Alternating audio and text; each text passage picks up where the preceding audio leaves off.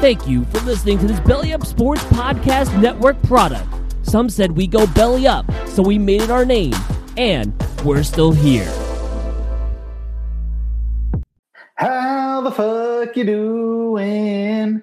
How the fuck you doing? There's a new intro, Shark. I need some feedback, though. I need some feedback from the theater goers on that little intro. But you're listening to Theater and College Hoops.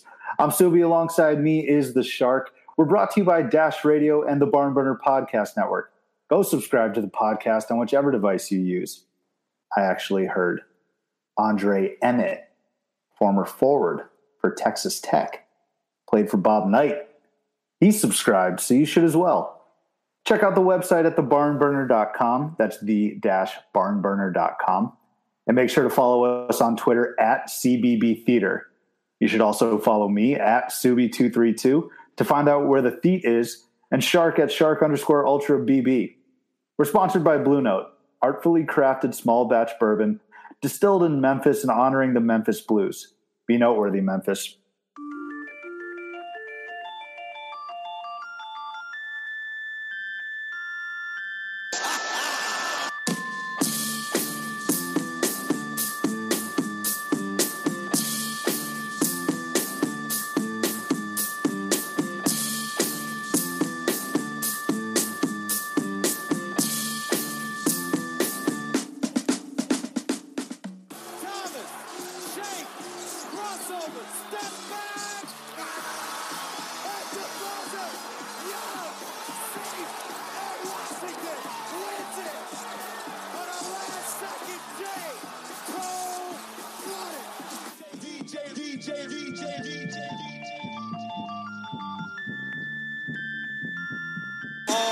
Eight to shoot. Paul, the runner.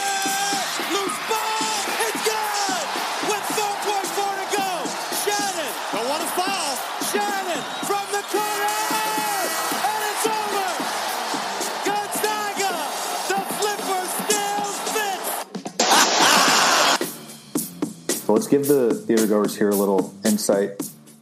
You're upset with me right now because I delayed the start of this show. Right. Yeah. Before we get into why I'm upset with you, Andre Emmett, nice referee. I'm sure it's tying back to Tech's win over Chalk this past weekend. I appreciated the Bob Knight loop. We can get a little Bob Knight in there, and I believe that Andre Emmett team.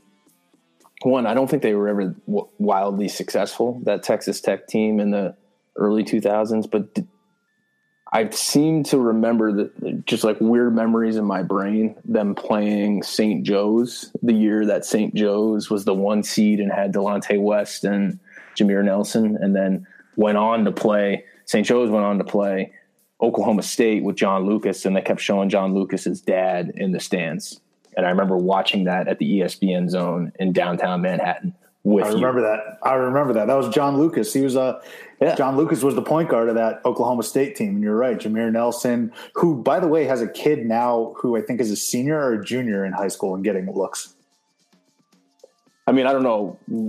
I mean, where am I right now after that tangent we just went on? We ended up in New York. But yeah, nice reffy on Andre Emmett. The other thing, nice intro. I like that. A little play on Jean Ralphio. As well, that would be a John Ralphio. No, that would be a Tom Haverford, right? This is how Haverford. Yeah, that's right. I'm trying to do my own Haverford. That's good. But yes, I am upset with you. Well, so here's the thing. What happened was we had originally planned for 8 p.m. Mountain Standard Time. I'm going to go on Mountain Standard Time, not Eastern time. Right now it's 7:20 p.m. Mountain Standard Time. So you're early. You texted us saying, hey, I'm ready if you guys are. Now, granted, I did respond saying that I was ready as well, but it's still early. Then the Providence-Butler game, which I don't know what's happening. I got zero eyes on Providence-Butler, which Butler just had a really awesome comeback towards the end of the game to force overtime. And so I told you I want to watch the end of that. Unfortunately, that didn't finish in regulation, so I'm meeting you halfway like Fergie. And then I also wanted to finish the theater in Blacksburg. Virginia Tech just upset number 3 ranked Duke. So I think I think I'm in the right here. I know I'm in the right. Well, you're not the right. First of all, using Mountain Standard Time as some sort of default that everyone that's listening to the show is going to be running off of is just absurd in its own right. Nobody operates off Mountain Standard Time. This is an Eastern time zone world that we're living in, and I need you to come meet me on the Eastern time zone here. To think that you're going to somehow sway people to identify with your time zone is frankly just absurd. Second point, what you were doing, it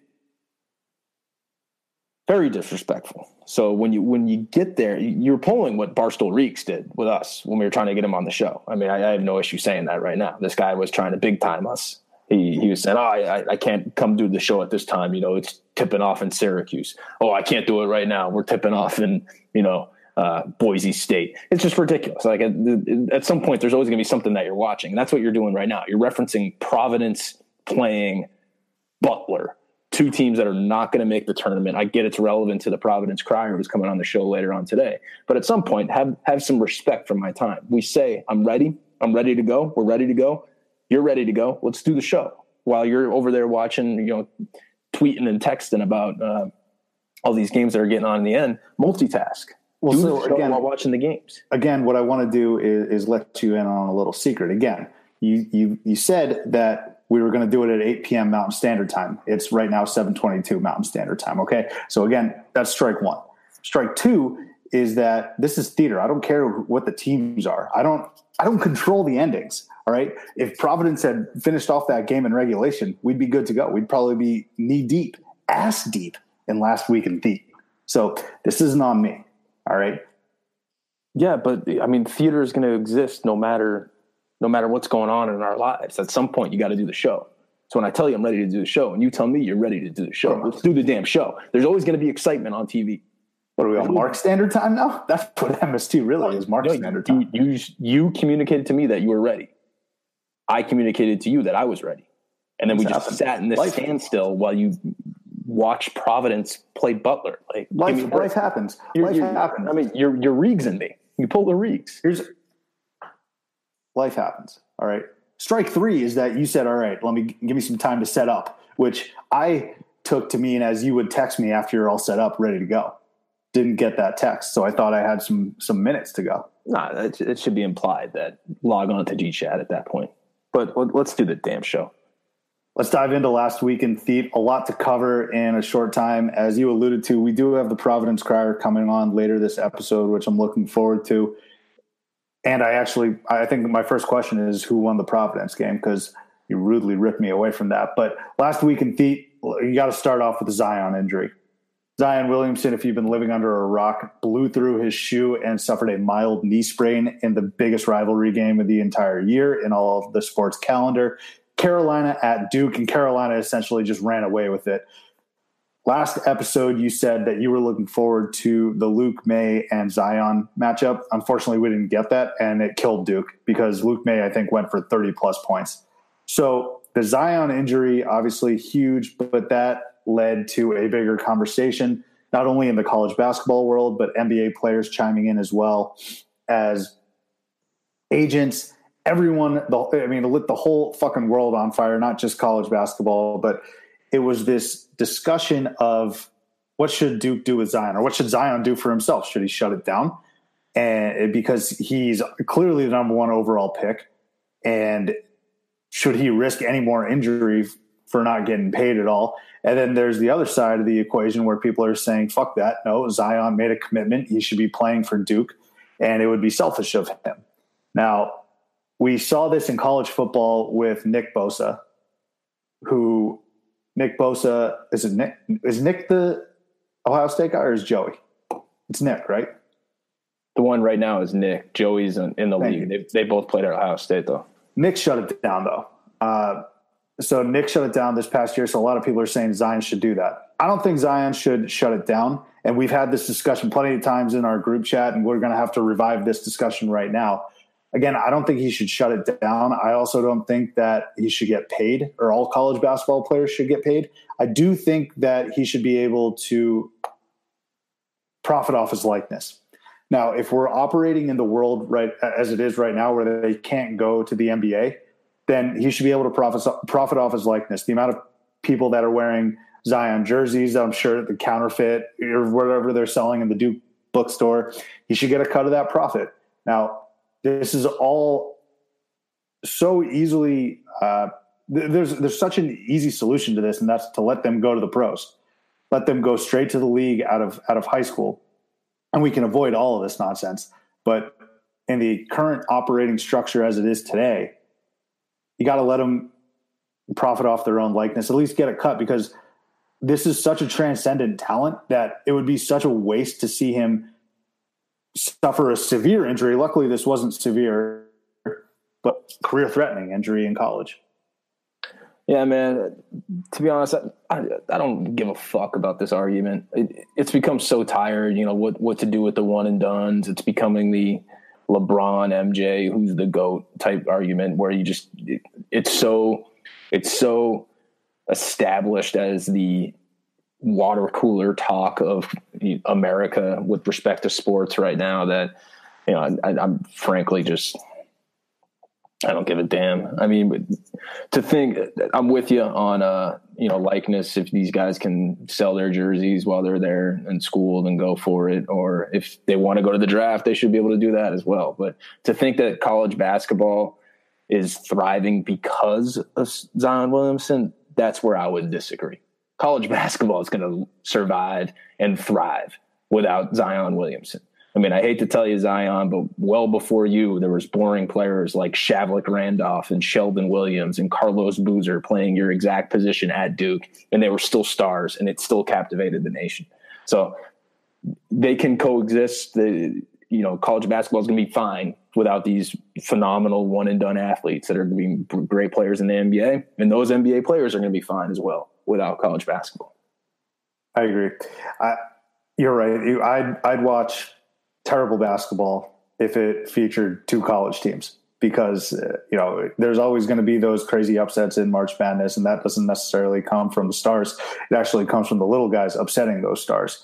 So the Zion injury really shook the entire college basketball world, but Duke is feeling it. Now, this is another point that I would just really want to briefly touch on about the Zion injury. They're 1-2 since he went down. I mean, he did play technically in the Carolina game, but still. Their only win is against Syracuse, but they lost to Carolina, and they just lost right now in Blacksburg to a pretty decent Virginia Tech team. But here's my gripe. I'm seeing a ton of tweets. Maybe it's strictly from Blue Devil Twitter, but they're saying, oh, man, if you lose a guy of Zion's caliber, of course they're going to struggle in the almighty ACC. No. Cannot buy that, will not buy it. You still have All-Americans all over the court. You got McDick's All-Americans and R.J. Barrett. You got Cam Reddish. Alex O'Connell still dropped 20 points, right? These guys are still the preeminent favorite in the ACC. They still have the firepower and the talent. They should have gotten blown out at home by Carolina. You can take into account the personal psyche or the psychological aspect of losing their best player at the very beginning of the game. I'm not going to let that slide though. Trey Jones as well. How did I not mention Trey Jones? You still have all this firepower, and they lost again here to Virginia Tech. And maybe it was a letdown game. Who knows? But I think the Carolina blowout loss was the most inexcusable. Again, Carolina is very good as well, but that should have been a competitive game even with Zion out. So I don't buy the bullshit that because Zion's out, this is why they're struggling. I will say, though, that a couple episodes ago, I said that Trey Jones was their best player or their most important player. That's not true. I lied, and I was wrong. It's Zion Williamson, because they are a sub-500 team in the small sample size that we have without him. Yeah, well, I mean, if you look at their schedule, this past 3-game stretch was probably the hardest 3-game stretch that they had all year. So let's reserve judgment until they don't play against a top 10 team in both offensive and defensive efficiency in North Carolina. Don't play at the Carrier Dome against a good Syracuse team, an experienced Syracuse team, and don't play on the road against Buzz Williams. And then we'll see how good this team really is. Moving on, we got to get into your wheelhouse. This is the second time in as many weeks, Shark, where we have to address a tough Tennessee loss. Last week it was Tennessee at Kentucky, getting their doors blown off. This week, they traveled to Baton Rouge. Again, last week, we both said that they would come away with a tough victory in Baton Rouge. You seemed a little bit more convinced than I was, because this LSU team is strong, gritty, and very good. And they pulled off the overtime upset against Tennessee. Let me ask you, man, what was Grant Williams thinking at the end there? You're asking about the wrong guy. It's not what Grant Williams was thinking. He made a mistake. He was trying to get the ball. It's what was Lamonte Turner thinking. That's the question you should be asking. And, I was confident in us winning. I assume that, our veteran leadership on the team would know that in a close game, you should give the ball to Grant Williams on every single tight possession. But apparently that was just lost on good old Lamonte right there. So, I mean, it's a disappointing loss. Waters didn't even play. LSU looks more athletic than us. Our role players look exposed, but again, I'm not going to panic. We got Kentucky coming to town this weekend. And if the team's still looking like this in the SEC tournament, then I'll be concerned. But it was a tough afternoon in Baton Rouge. I think also what might be the most concerning, amongst a few other things maybe, is that Naz Reid for LSU only scored 1 point, and they still came out with the win. If you told me that Admiral Schofield was going to have an incredible game, Grant Williams didn't have his best game, but he still was effective down the stretch, which is all you can ask for out of your best player, right? Yeah, Grant Williams, every single time he touched the ball, was getting to the hoop and scoring. Naz Reid, though, at the end of the told Rick, hold on, I got to stop right there, because everyone's using the Naz Reid thing like it's another example of Tennessee's getting fortunate that Naz Reid didn't even score and that Waters didn't even play. Well, okay, Naz Reid didn't score because we took him out of the game entirely. Naz Reid didn't score because he's not very skilled. He's not that good of a player. Tennessee was able to defend against that. On the other hand, Grant Williams was horrible in that game. So it should be used against LSU. LSU, you didn't get a full batch of 19 and 8 that Grant normally puts up. What did Admiral put together? Well, you got the Admiral performance, though, in lieu of Grant Williams. He's our second leading scorer. Grant Williams should be the SEC Player of the Year. He should be. So, I mean, he literally airballed a layup in the first half. Granted. So I'm so sick of no Waters and 0 points from Reed. Shut up. I mean, you can't tell me Naz Reid isn't talented, though. He's an NBA player. He's probably going to be the guy on that court that's going to get picked the highest in the NBA draft. So Tennessee should be credited for taking him out of the game. I understand that. I'm not saying that Naz Reid had a bad game because of himself. I credit Tennessee, but if you, again, facts are facts. If you tell Rick Barnes at the beginning of the game, Naz Reid's only going to score one singular point and Waters is going to be out, you got to feel pretty good about that going into it, right? With a fully loaded roster and a healthy Admiral who was playing very well. Yeah, well, Rick probably didn't expect LSU to shoot 25 more free throws than Tennessee did. But hey, there we go. There we go. Did you see that? I think Clay Travis tweeted it. Yeah, Anthony Jordan. Yeah, I know. He's an LSU fan. He's from Baton Rouge. He's tweeting photos. I know about it. I don't want to waste my breath on it because it's still February and it's not a story from my perspective. So I added my thoughts. My thoughts are given to you. I thought the one guy I'm angry at. It's not you. It's not Naz Reid. It's not even Will Wade, who looks like a goddamn lunatic on the court. It's Lamonte Turner. All right, so that's what my focus is on right now, and I appreciate it if we can move on to the next topic.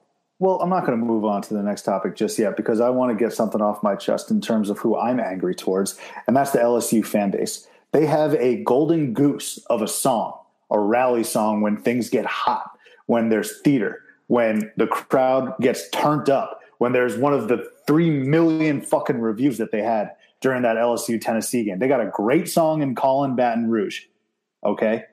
Garth Brooks, who I've seen live, very much worth it. They got a great song. Sweet Home Alabama is an awesome song. Rocky Top, incredible song where you just belt it at the top of your lungs during a TV timeout. LSU, man, bunch of fucking choir boys. Barely a peep. And they got such a good song, such a great rally song in clutch moments of the game. You got to belt it out, LSU crowd. I understand this isn't football. I understand this isn't Saturday night in Death Valley. But you got to put something – you got to give me a better effort than that because you're about to take down one of the top 4, top 5 teams in the entire country on your home court. You got Garth. Blow it out. Blow the roof off. So I was pretty upset with that and very underwhelmed. Yeah, I agree. When they were singing the song, Baton Rouge. No, when I had a little tickle. Sweet Baton Rouge. I could have used a lozenge there. They were singing it. They just weren't singing it with any gusto, which was weird because when they panned to the crowd, everyone in that crowd was an LSU frat boy. I didn't think there was any women or at least any female students that were in that crowd. It was all a bunch of frat guys, and they're really excited early on, but they did not sing calling Baton Rouge with any sort of energy. None. Moving on to the Big 12, I think we finally have a new regular season champion. The Wicked Witch is dead. That's actually pretty good because it goes with Dorothy, right? And the Wizard of Oz. She's in Kansas. Let's go. Work with me. Work with me here. Kansas not going to win the Big 12 after getting absolutely obliterated in Lubbock at the hands of Texas Tech. Last week, I said that Kansas was somehow going to pull off this win. You actually said Texas Tech was going to run away. So hug for you. You were absolutely correct. I think they won 92-61, an absolute beatdown. And this is the exact type of game that everyone not named Kansas in the Big 12 needed to have the past 10 years when they were going on this run. I think this was the result of just pent up frustration. When you're on vacation with family or something and you don't bust a nut for 2 weeks and you come home and it just goes insane, sprays everywhere. That's what Texas Tech did of 10 years of not busting a nut. For the rest of the teams in the Big 12, not named Kansas. So Kansas, I think we can pretty much declare them out of the Big 12 race, and it's between Kansas State and Texas Tech. And actually, Kansas State had a pretty bad loss in Lawrence, right? So Texas Tech with the inside track on the Big 12 title. Yeah, Tech should have it. Kansas State, not dead yet. I mean, they got Baylor coming to Manhattan this weekend. It is tough to keep up with. I almost need to just wait to see what happens this week. Fire up my ESPN.com standings and take inventory on Sunday evening as we go into that final stretch and see what can happen. But where I have it, I think Texas Tech is in the best position. It's going to be an interesting finish to the season. And again, it's going to be weird seeing someone outside of Lawrence celebrating that Big 12 title, but it had to come to an end. And I think everyone knew with the turmoil with Sylvia DeSouza and also the Doak injury and also LeGerald Vick taking his time away from the team because of personal reasons. If you're going to beat Kansas, this was the year. And I think Texas Tech is primed to do that. I was wrong about Kansas beating Texas Tech, but I was right about declaring Villanova dead a couple weeks ago. They are no longer ranked. I think they're the losers of 2 or 3 straight, maybe 3 out of 4, 2 out of 3. I don't know what it is. I'm not here for the percentages, but I declared them dead. And I think they were ranked 17 this past week. And I tweeted on Sunday, I said, so are we going to get rid of Villanova from the rankings? And someone, again, I have no clue. Someone tweeted at me, said, at 17, no, they'll drop, but they'll stay in. They're gone. Villanova tumbles completely out of the rankings. And if they're not careful, they got Marquette at home, who's already beaten them and who's red hot right now. They do have Marquette at home, but if they lose that and then maybe lose a few more, is there a scenario where Jay Wright and his boys don't even make the tournament? No scenario whatsoever in any universe, in any galaxy. It's not happening. Give me a doomsday scenario, baby. Doomsday. Just when you look at the bubble this year, the teams are so bad. I mean, I'm going to talk about a few later on in the show, but the bubble sucks. You got some really, really bad teams like Minnesota, who lost to Rutgers on Sunday night, is still somehow in Joey Brackett's bracket. Like, you shouldn't be able to lose in Piscataway, wherever the hell the Rutgers is. Did I get that right? It's Piscataway, oh yeah. Not that bad. But you shouldn't lose that game and still be on the bubble line. So Villanova, they're most likely, they've sucked lately. They're most likely going to end up in that, I'd say, 7 seed to 10 seed range, which to me is dangerous. If you're a 1 seed and you got Villanova that's an 8 or a 9 seed, do you really want to see them in the second round? No, for sure not. Obviously, with their tournament experience. Give me like NC State or Baylor or, Mississippi State, those traditional 8, 9 seeds right there rather than frickin' Villanova. I mean, come on. Now, I want to be abundantly clear. When I declared them, quote unquote, dead, the definition of dead meant no longer a threat to make a Final Four or even the Elite Eight. So this is how you cover your bets right here. This is how you cover your tracks and make sure that you're going to be right at the end of the day. But you're right. I don't want to see them as an 8 seed if I'm like a Kentucky-Villanova matchup. Think about that. Well, that implies Kentucky's going to be a 1 seed, and I'm not so sure that's going to happen, my friend. Mr. Butterball himself has them on the 1 line, if I'm not mistaken, now. They have to go to Knoxville this weekend. They'll probably lose, and then they'll go to the SEC tournament. Whoever wins the SEC tournament out of Kentucky, Tennessee, and LSU will be the 1 seed from the SEC, and the other ones will not. That's what's LSU's not going to get a 1 seed. Stop it. If they win out and win the SEC tournament, they're not going to win out though. Will Wade, too much of an American gangster. Gangster enough where he's going to be subpoenaed to testify in federal court, but we'll leave that out.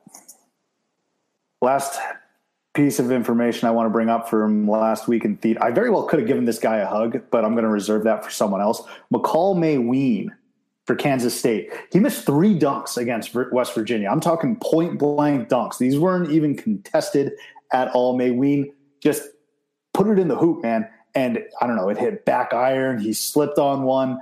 Just terrible for McCall Mayween. Luckily, West Virginia is god-awful, and Kansas State won comfortably.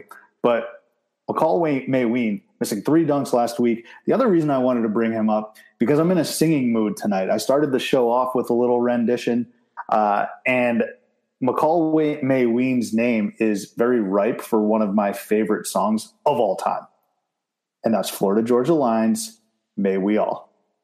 Sing it with me. May we know. I thought we were going McCall Wade.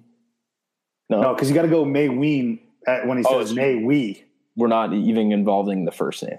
Well, I'm trying to involve the first name because he's got all at the end of his first name, right? So we need to get back to the greatest song to do what we're trying to do right now is I Hold On, Dierks Bentley, where you take any name with 3 syllables and just throw it into where Dierks is going. I hold on. I'm about to pass it to you right now. Give me the Auburn coach.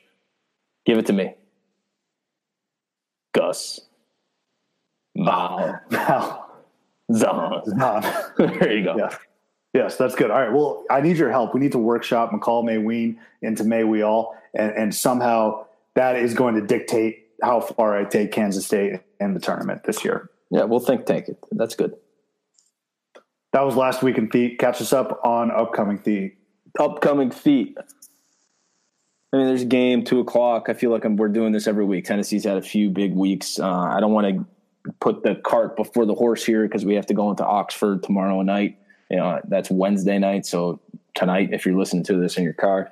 But Tennessee is at home in the Tommy Bowl against Kentucky on Saturday at 2 p.m. Huge game, revenge game. Obviously, Kentucky is going to have their built-in excuse because Reed Travis is likely not going to play with his injury that he suffered in the game against Missouri.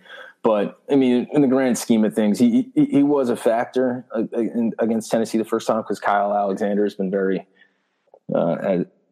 soft as Cool Whip, as they would say, getting pushed around in the paint. But I do think Tennessee is going to respond. We're tough to beat at home. And we've been away from home for some time now in a big game. That is, we played Vanderbilt last week, but I'm pretty sure that, if you beat Vanderbilt by 14 at home, did it even happen? But anyways, the game is big in Knoxville, but obviously it's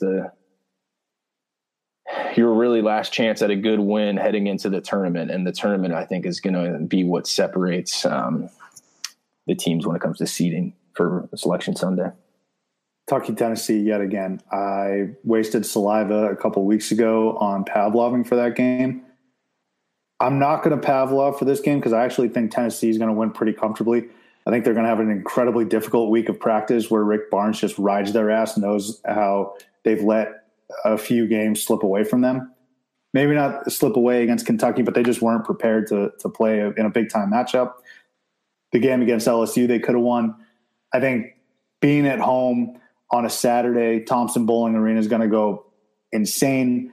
They're going to have the revenge factor for them. I got Tennessee by 8 to 10 points. So, yeah, again, hopefully I didn't give you the kiss of titch.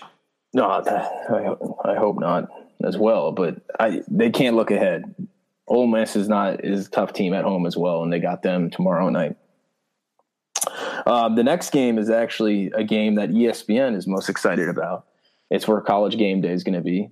I think it's going to be in a place that it's never been for college basketball. It's in Houston, Texas, where the one-loss Houston Cougars are playing Central Florida.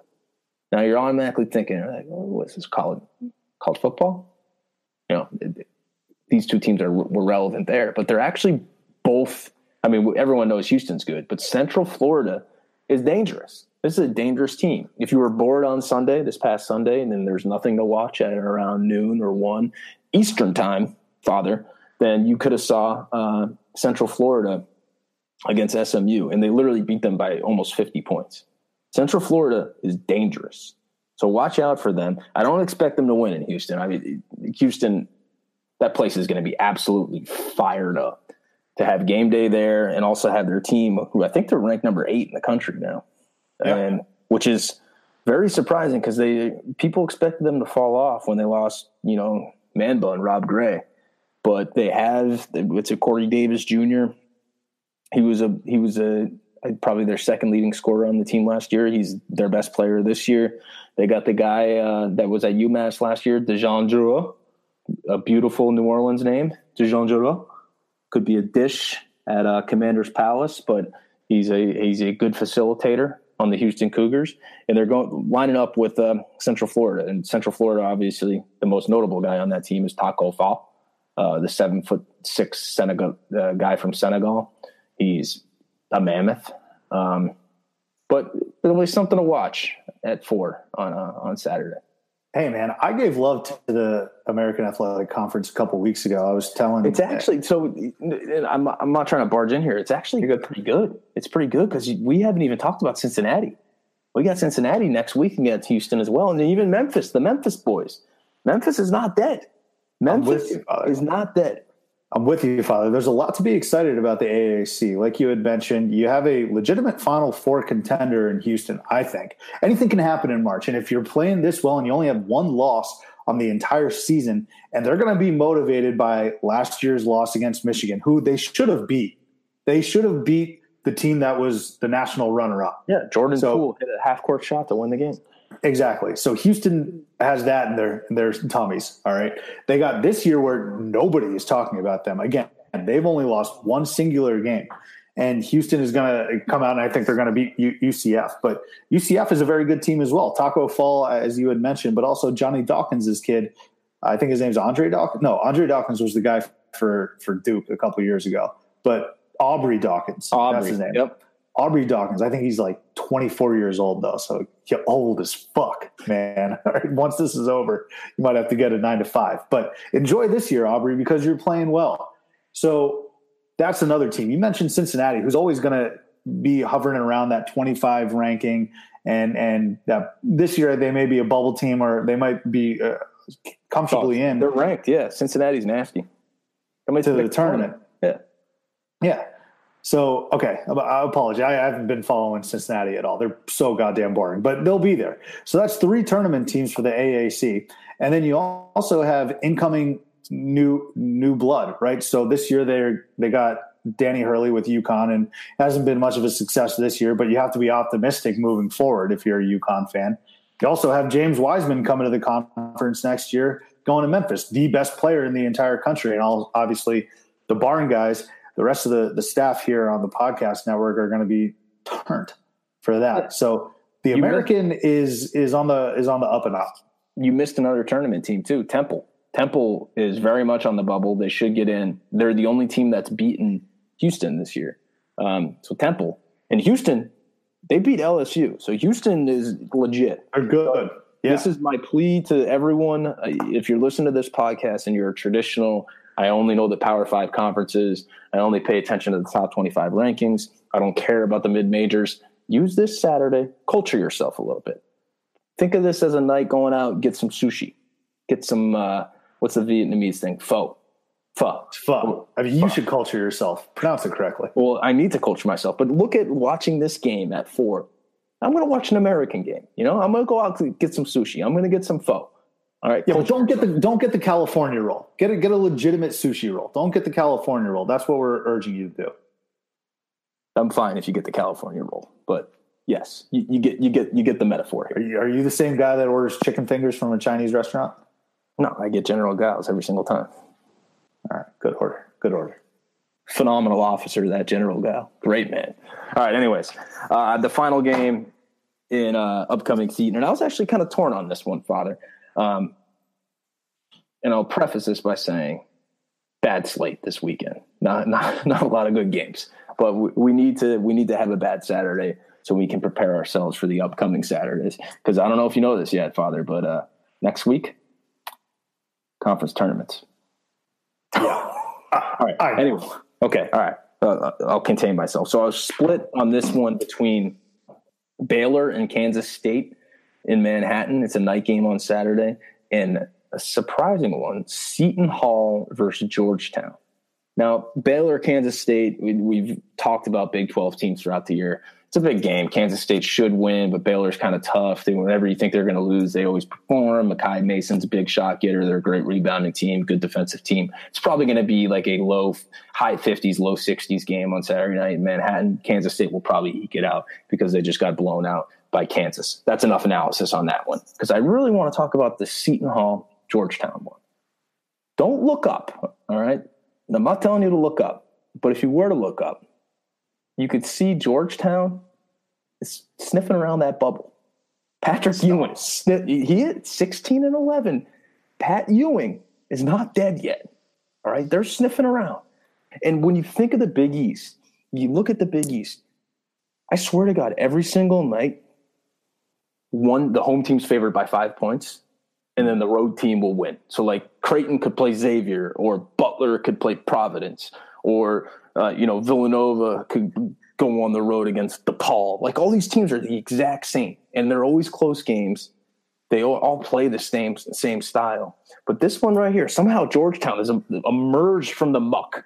They've come out of the mud. Pat Ewing's got McClung attached to his hip. He's got Jesse Govan, his big man. They're looking around like, what? We're still here? We're still here? And if they beat Seton Hall on Saturday, I'm excited about this one to the point where I might go to this game. I could go to that game if I wanted to. I might get in there and see Ewing emerging from the mud. See Govan leading this team. I think on Georgetown. I think you should go. Taking some live theater there. I don't think Georgetown's going to win this game, unfortunately, because Kevin Willard is part of that bald-headed fraternity that just scraps and claws that we've referenced a couple times now, and that just punches his way out of these types of games. All right. So I'm going to take Kevin Willard up against he's beaten St. John's this year. All right. This is going to be a tall task in Georgetown, but Kevin Willard and Seton Hall are going to go into Georgetown, and this is the perfect letdown game for Georgetown. They're almost there.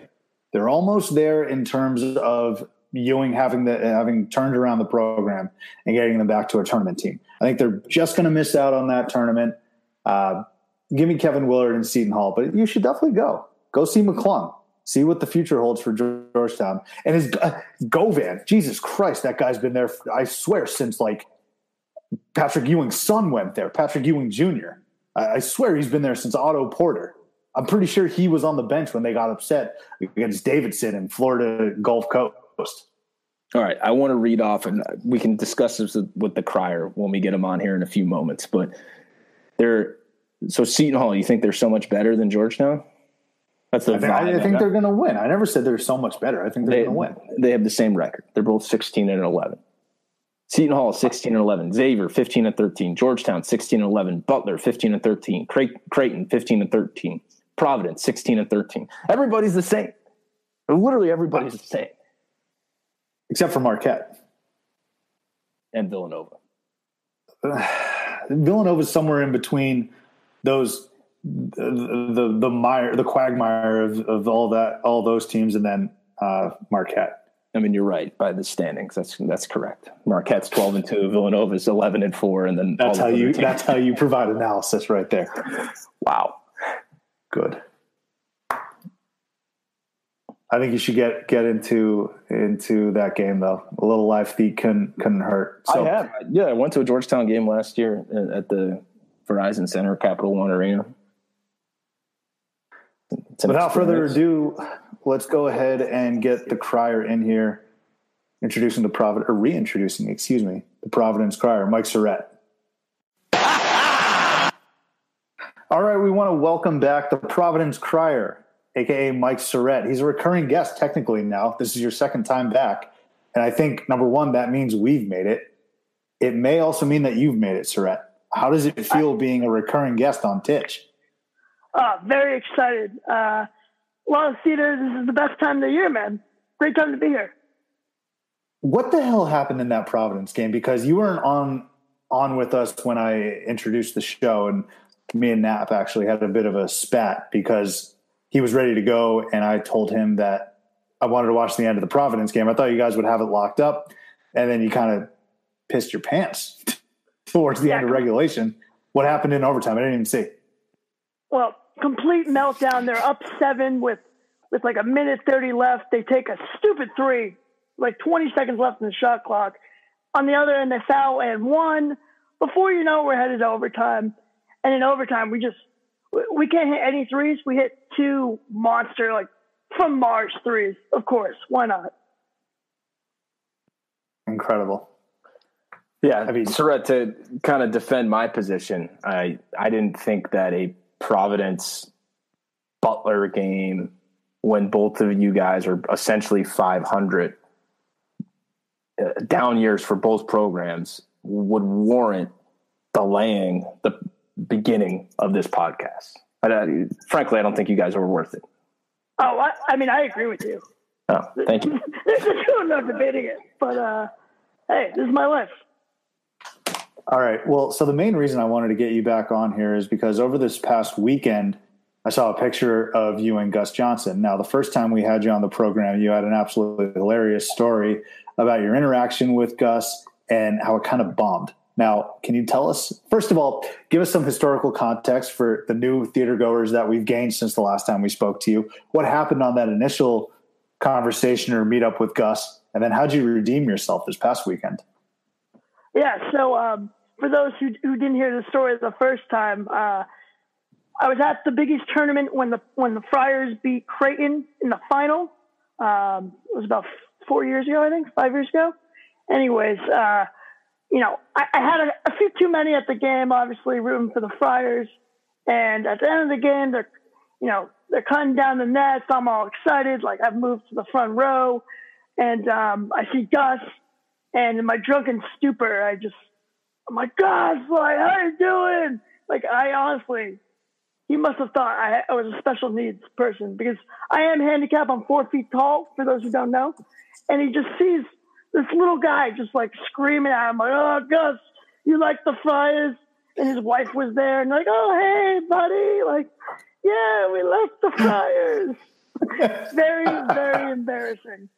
I blew it. Like there's no other way of putting it. But yeah, this Saturday, PC Marquette was my redemption. I get into the game. I try and get my hand. So I'm a season ticket holder. I'm an owner of the Dunk, part owner. And our seats are way up high. Fan. Yeah, I know, right? Well, I feel like I'm an owner, you know? But anyways, our seats are way up high, but I usually go for the handicap upgrade, you know? Like, let's get these seats a little nicer. So, of course, why not? And so we get the upgrade, and usually it's like either in a hockey press box, they put me up there sometimes. Sometimes they'll put me in a nicer handicap area. But for some reason, they give me like a row behind courtside. So here I am. I'll take it. the handicap upgrade. PC Marquette, what could get better than this? Anyways, the Flyers are getting killed. It's halftime, and I see Jim Jackson walk by, works for Fox Sports. I'm like, oh, he must be doing the game. Then, of course, I see this little man in a button-down jeans and some Nikes. I'm like, my God, it's Gus. It's my chance. A redemption. He walks off. All right, I'm not going to bother him right now. I compose myself, get ready for this. So he comes back. He's loosening the tie, which was kind of a weird move. You're about to go back on TV. You're loosening the tie. And we nicely asked if he could take a photo. And he said, sure. We took the photo. It was great. And he tells my buddy's like, yeah, man, like, what do you think of the Flyers? He's like, they stink. Don't blame them. They do stink. But anyway, so we took the photo. It was great. At the end of the game, I actually see him in the bathroom because, I'm where my luxurious seats was by like the locker room bathroom. So I'm in the bathroom with Gus at the end of the game. I'm like, I'm sorry, Gus. This team just sucks. And he's like, it's too much defense, no offense. You're not going to win games. I'm like, I know. So there it was. There's my redemption. I made peace. Gus doesn't think I'm a special needs person mentally. I wasn't cross-eyed. So it was a win in my book, honestly. Now, did you bring up the fact that you had met him, many moons ago? No, I thought that would only make things worse, to be honest. I mean, it seems like you crushed it with him. Great. You didn't try too hard, you came to him naturally. You got the photo, and then you have the kind of the running theme of your conversation about the Providence team not being too stout this year. And it seems like you and Gus, there's going to be another chapter to be written here. I can only hope, right? I mean, but yeah, I didn't want to bring up the past because like that's the last thing I wanted to do is relive that again because oh boy, I was a mess. Yeah. Well, so I think the first time we interviewed you, we asked you, do you think he would recognize you? And I'm just envisioning a scenario where you go up to him and he's like, oh, I remember you. Weren't you at the Creighton PC title game a couple of years back at MSG?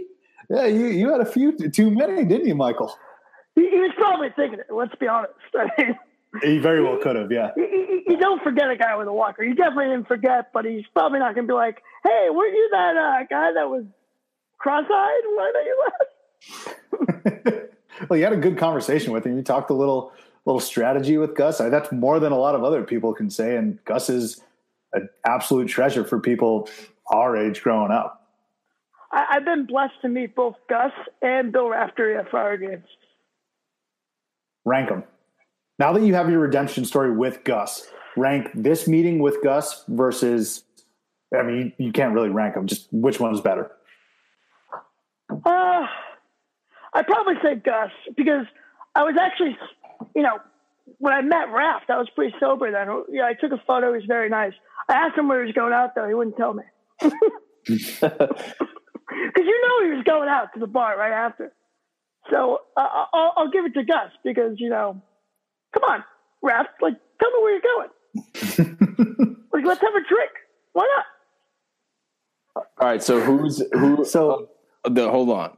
Of the college basketball pundits, who is your next big target? Is it Rothstein? Yeah, my roommate met Rothstein. They went down, said hi to him. I forget what game it was that we're at, but he was doing the sideline. Because Ross, he can't do it from the studio. That's not enough. He's got to be a sideline reporter too. He's got to be boots on the ground. I'd want to meet Iron Eagle. I love Iron Eagle. Oh, did you hear him doing the Ja Rule thing on Saturday when he was killing Auburn? No, but I am a big Iron guy. I will agree with you. Great voice. Jim Nance, I feel like I wouldn't want to meet Jim Nance. It would just be I'd leave that conversation feeling like I didn't live up to his expectations of me, even though we've never met before. Yeah. Oh, yeah. No, I agree. Who I would definitely, if I did meet, I would just cuss him out. Hack Goodman. No, I don't mind Hack. I hate Hack. I fucking hate Hack, and he's an Arizona guy too. I've been cussing Hack out since 2009. I got a good decade of work on Hack Goodman right now. But all right, what were you going to say, Saret? Dan Dockich. Oh, I love Dockich. I'm with you, man. Let me know. Let me know if you need me next to you. Oh my! Nap, how do you love Dan Dockich? He is fearless when it comes to calling a game, and he's funny. He's got no filter. He kind of knows what he's talking about with some respect. He's got a little bit of a don't laugh at me as I say this, but his watching of a college basketball game is pretty similar to Tony Romo watching an NFL football game. That's just so ridiculous. Yeah, come on. He calls things in front of you as they happen. He knows what's going on. Yeah, he calls it like he sees it. He's a Big Ten homer, and he picked Ohio State to be in the Final Four last year. Well, it's because his kid was on the team, right? Yeah, I know. I love that move. It's the same. You guys, you went to Providence. You picked Providence to go to the Final Four. He's not getting paid by ESPN to be neutral. But nobody's paying for ESPN or ESPN's products, or advertisers aren't paying to get spots on ESPN because Dan Dockich is college basketball analysis. I'll give him this. He is so goddamn lucky that they were able to have a decent year and they're in the top 25 and they're better than people thought. Because I'm sorry, that was brutal. He blocked me on Twitter. That's another reason why. Let's go, baby. Welcome to the Block Twitter Club. So I was going to say, call me if you go and pick a bone with Dockich, because I'll try and get there as soon as possible. But it will have to take a back seat to my hatred towards Dick Vitale. He's also blocked me on Twitter. But he blocked me on my personal account, not the Theater and College Hoops account. So I can try and rib him there. But yeah, Nap. Why don't you go ahead and get blocked by someone, then enter this conversation? I'm blocked by a lot of DC sports radio guys. If you look at my Twitter feed, I have a lot of Redskins tweets, so I've been blocked by them. But hey, I've noticed. Surratt, actually, real quick, I'm sure our buddy Haskard is going to enjoy this. Speaking of Twitter personalities and college basketball pundits, this guy Bill Koch, who covers the URI Rams, are you familiar with him at all? Yeah, I mean, he's a scrub, just like that kid. He's second tier. You know, you got Bill Koch, and you got Kevin McNamara. McNamara's the big shot.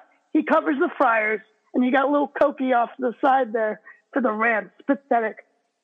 Little Koki. Little Koki. I mean, we tried to get him on the program. Really? Yeah, he didn't respond, but. Oh. Little Koki. Diet Coke. Diet Coke.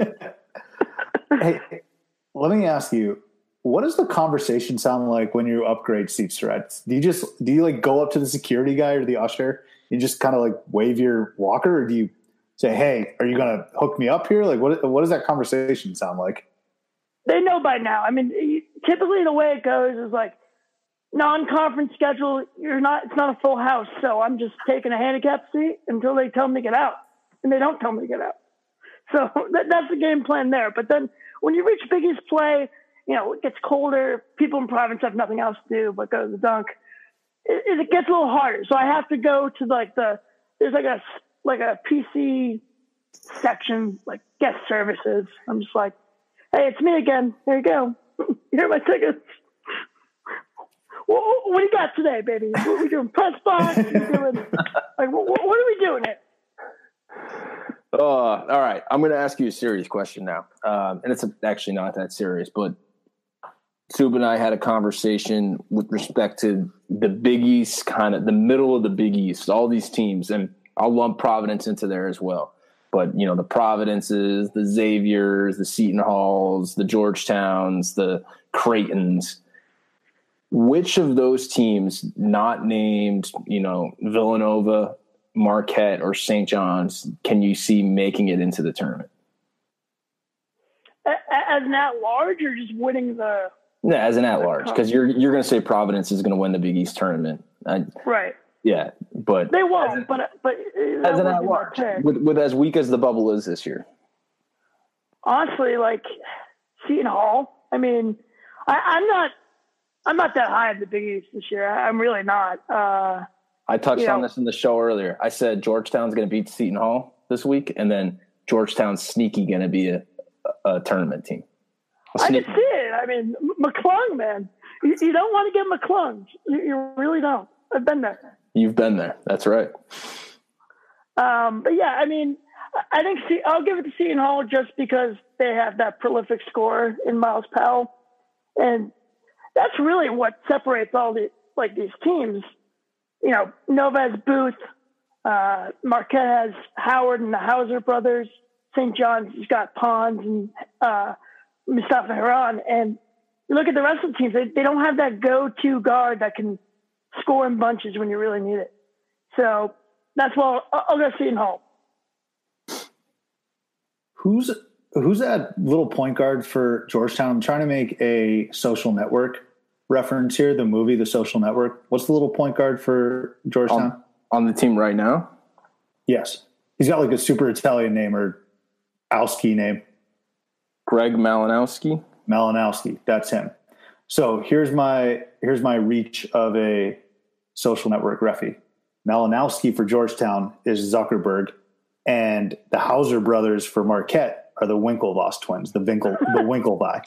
So there's a little social network going on there between Georgetown and Marquette, and that's theater, a little theater right there for you. How annoying are the Hauser brothers? How much do the Big East teams hate those two? Don't get me started.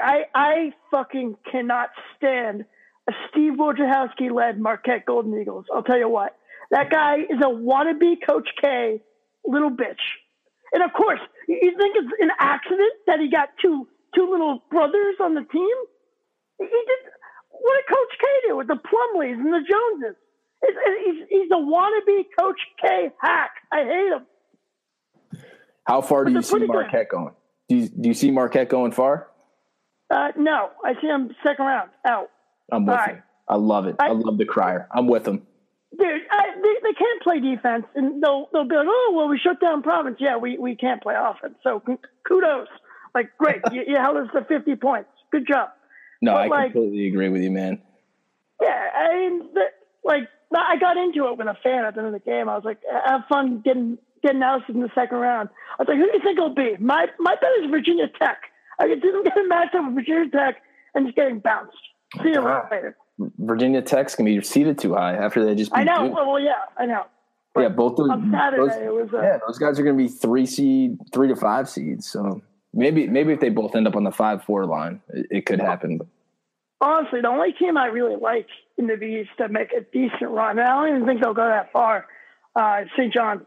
The only thing that's in St. John's way is St. John's. They play very individualistic basketball, very selfish, but they got 5 guys that can really play.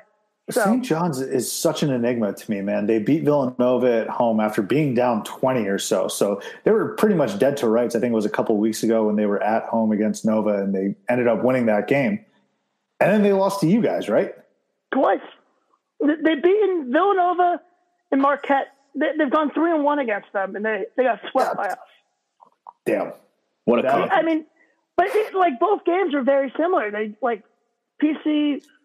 We suck at everything except playing hard defense and being physical, trying the best we can here. And that just seemed to, for whatever reason, just make St. John's implode. Pretty hilarious. You should have seen the second game. Marvin Clark of St. John's, he got called for his 4th foul, gets a technical for arguing, gets ejected. He's on the bench, gets another technical, gets thrown out of the game. Dude, we're in their heads. I hope we play him at MSG. I really do. We'll probably beat him. Hey, speaking of the conference tournaments, though, Jerome is upon us. The Jerome is almost here, and we should actually, Shark, next weekend or next week's episode, we should dedicate it to Jerome picks. If we're close to they should be all pretty much set for seeding, but Jerome, you got any interesting Jerome picks for us? And if you can, try and pick some outside of the Power 6, I should say. Oh, absolutely. Your buddy O'Rourke and I were talking about this the other day. This is the Jerome of all Jeromes this year. Think about some of the guys that are in this Jerome. We got Chris Clemens of Campbell. We got the Dominator, who just scored 3,000 points in South Dakota State. We got Devontae Kaycock of the UNC Wilmington Seahawks. They're in dead last in the Colonial again, I think. But Kaycock is a walking double-double. I think he's like third in the country in rebounds. The guy's a beast. I'm excited. So, yeah. Don't sleep on my guys in Toledo either. Toledo. For some reason, he loves Toledo. I loved it. I love Toledo. I mean, yeah, all the bubble teams really got to be worried about friggin' Buffalo in the MAC if they get upset, because that's going to steal some bids. I hate to see it. That and also the Pac-12, which is essentially a mid-major conference and probably shouldn't be a Power 6 conference. But if Washington doesn't win the Pac-12 tournament, that's going to suck for some bubble teams. Sure will. I like, let's see, in the Pac.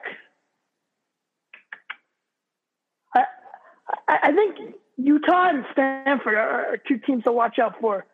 They might surprise people. I'm with you on Utah. Stanford is horrible. They're all pretty horrible. I'd be closer to leaning to Stanford with you, because actually they have the most NBA ready player in the entire conference. Dijon Davis, no, man, KZ Okpala. KZ Okpala is going to be a top 10, top 15 pick. I have zero idea how Jared Haas recruited him to Stanford. I mean, Haas looks like an accountant. I have no idea what he's doing on a college basketball sideline. He really does. I mean, yeah. You know who I forgot about? You're going to hate this. I actually really like Arizona State. No, that's okay. They're pretty solid. Actually, they actually might get in without having to win the Pac-12 tournament. Right now, Lunardi has them as an 11 seed, actually. So I could see that. But yeah, I mean, Jerome is just in summer. It's not on the same level as picking March Madness, right? It's not on the same level as the NCAA tournament, but God damn it if it isn't the best appetizer. I mean, this isn't just some garbage like escargot. This is like the wings and skin sampler. You ever been to the 99, Surratt? Oh, yeah. Wings and skin sampler, man. I used to bury that as a full meal. But the wings and skin sampler is just, you got potato skins, jumbo-ass wings, man. It's just perfect. I think maybe they added some mozzarella sticks. It's the perfect appetizer before you dive into the real thing. And that's what Jerome is. Yeah, for those of you well, just to jump in quickly there, Shrep, for those of you not from Massachusetts or the greater New England area, if you don't know what the 99 is, it's essentially the greatest American chain restaurant you could ever package into one establishment.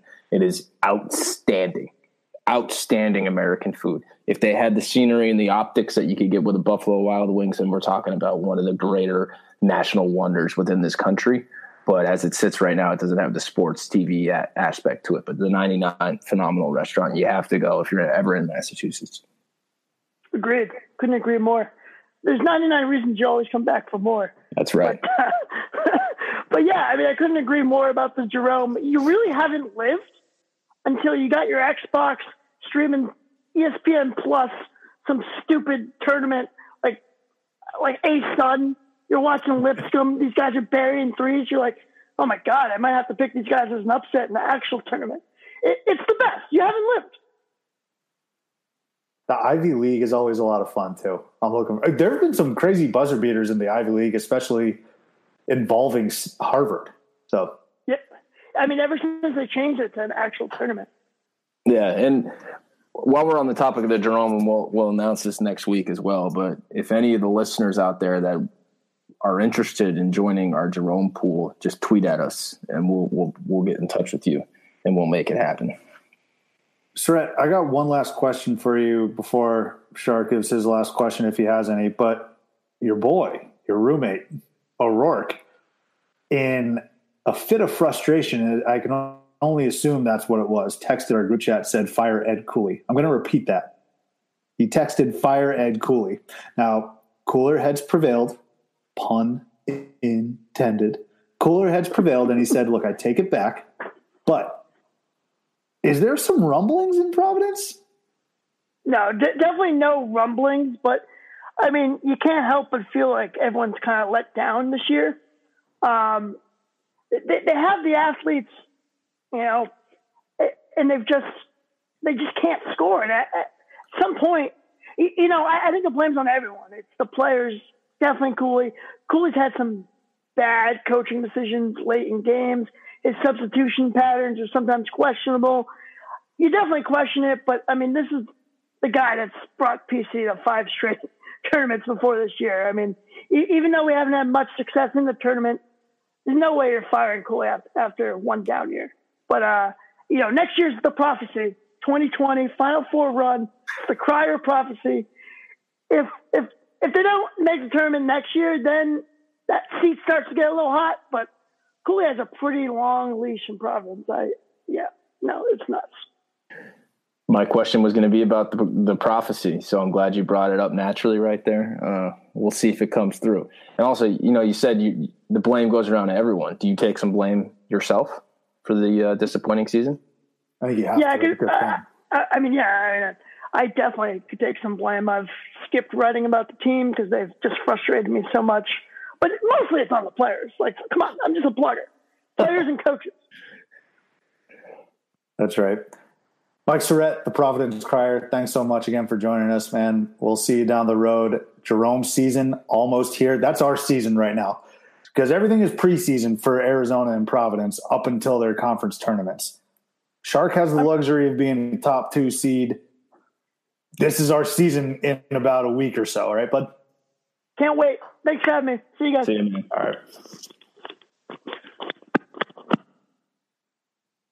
Thanks again to the Providence Crier for joining us. Let's roll right into segments here, Shark. This Week in FEAT. Actually, I'm going to hold off on This Week in FEAT. Let's give some hugs, all right? You got any hugs to give out? Let me look at my hug real quick. So hug I have written down. Oh, my hug is people that don't like sports. So that's who I'm giving my hug to. If you don't like sports, I'm giving you the hug because you are about to enter an arena where nearly every single weekend sports is going to be relevant, from conference tournaments, Jerome, to March Madness, to the Kentucky Derby, to a big boxing match, to the NBA playoffs, to the start of baseball. Really, if you don't like sports, the next breather, the next time you're coming up for air, the next time you're doing I forget who I use this reference on, but where the boat's sinking and you're swimming up to the top and you're just gasping for air and you're making the otter noises, the Bradley Cooper, the Sack Lodge from, you're making those noises. The next time is the All-Star game, the day after the All-Star game. For baseball. For baseball, when there's literally no sports. That's the next time you're going to get a little breather because you just had this period from the end of the Super Bowl until the Oscars this past week. Ultimate, like I'm a nerdy film guy, I believe in art and, film and, art. I don't know. I just said the same thing twice, but your run is done. Your time is over. All right. Now is the time when the men, the sports lovers, ride in on their horses, bare-chested for the next 4 months. We got a gauntlet, baby. We got a gauntlet. Yeah, you're right. It's going to be a lot of TV watching. It's going to be a lot of bar stool sitting. It's going to be a lot of beer drinking. And for me personally, it's going to be a lot of couch cruising. I made a small little indent. You told me to pace myself a couple weeks ago, and I did that. These next 4 months, I'm going to get real acquainted with that couch. It's going to shift a little bit. I might actually take a before and after picture. That's what I should do. Before picture of the couch to see where it is in the location, just to see how it migrates, a little Pangea action. So I agree with you. Hug for the non-sports lovers. I'm going to give out my hug to Jack White. Big man for Duke. He is in a severe shooting drought from beyond the arc. 0 for his last 27. The Aussie, again, I'm going to repeat that. The Aussie is 0 for his last 27. A dingo ate his three-pointer. No, not even a little tittle? I can't give you anything on that. Come on, man. Jack White, though. 0-27, man. Just terrible. And we say how they're missing Zion. Obviously, that's huge. And the other guys need to step up. RJ Barrett, Cam, Trey Jones, even Javin DeLaurier, those role players. Jack White, dude, give us something from beyond the arc. Or don't take the threes anymore. At some point, when you go 0 for your last 27, you got to think to yourself, hey, this isn't necessarily shoot or shoot. This is me hurting the team by taking these shots. Either pass the ball or drive the lane. 0 for your last 27, man. Hug for you, because the good Lord knows you need it right now. Let's roll right into this week in Twit time, as is tradition. Twit time. This week in FEAT, let me pull this up. If you think you have a home court advantage, if you think Kansas, Kentucky, right, Duke, Carolina, all these blue blood programs, even Arizona at one point, not these past 2 years, but all these big time programs that you think of that just don't lose at home, you really got nothing on the St. Bonaventure Bonnies. The Bonnies this week in FEAT lost to Niagara to break a 99-game home winning streak. Heartbreak Hotel for Woj and the boys. But this week in FEAT, Niagara defeating the Bonnies to snap their 99-game home winning streak. February was tough for Twit, man. Very difficult because not a lot of noteworthy things happen in February. When did their 9? Yeah, you got to give 50. it 8. Oh, yeah. You didn't give it was in the 50. You made it seem like that streak just ended. There's no way the Bonnies have won 99 straight at home. Well, you ruined it, man. What's the theater? But it's the opposite. Like the crowd knows what's happening, but the actors on stage don't. This is vice versa. We knew what was happening. The theater goers didn't. Dramatic irony. You broke That's the what you need. wall? The what? The fourth wall? Is that what you're talking about? That might be it. I don't know. Who knows? Thank God. Thank God. We're out of that stretch run where the arts was relevant over sports. Seriously, I need March to come up on me, man. I need it to come up on me like Alec Baldwin came up on Ben Stiller and Along Came Polly. Just wiggle in the ear, dude. I'm literally crawling to the end of February right now. I'm literally on my hands and knees, just dragging myself to the finish line. I can see it. It's right in front of me. But yeah, I'm burning. You're Dufresning right now. I think you're Dufresning. I am Dufresning. You crawled through 10 miles of shit. That's what I'm doing right now. That's what we're all doing right now. Yes. Right now we're Dufresning, but by the time we speak to you guys next, we'll be in March, baby. Conference tournament, NCAA tournament. Greg Gumbel, where am I? I love the Dufresning verb, baby. I love it. Keep Dufresning, and we'll see you on the other side. Have a great weekend, everybody.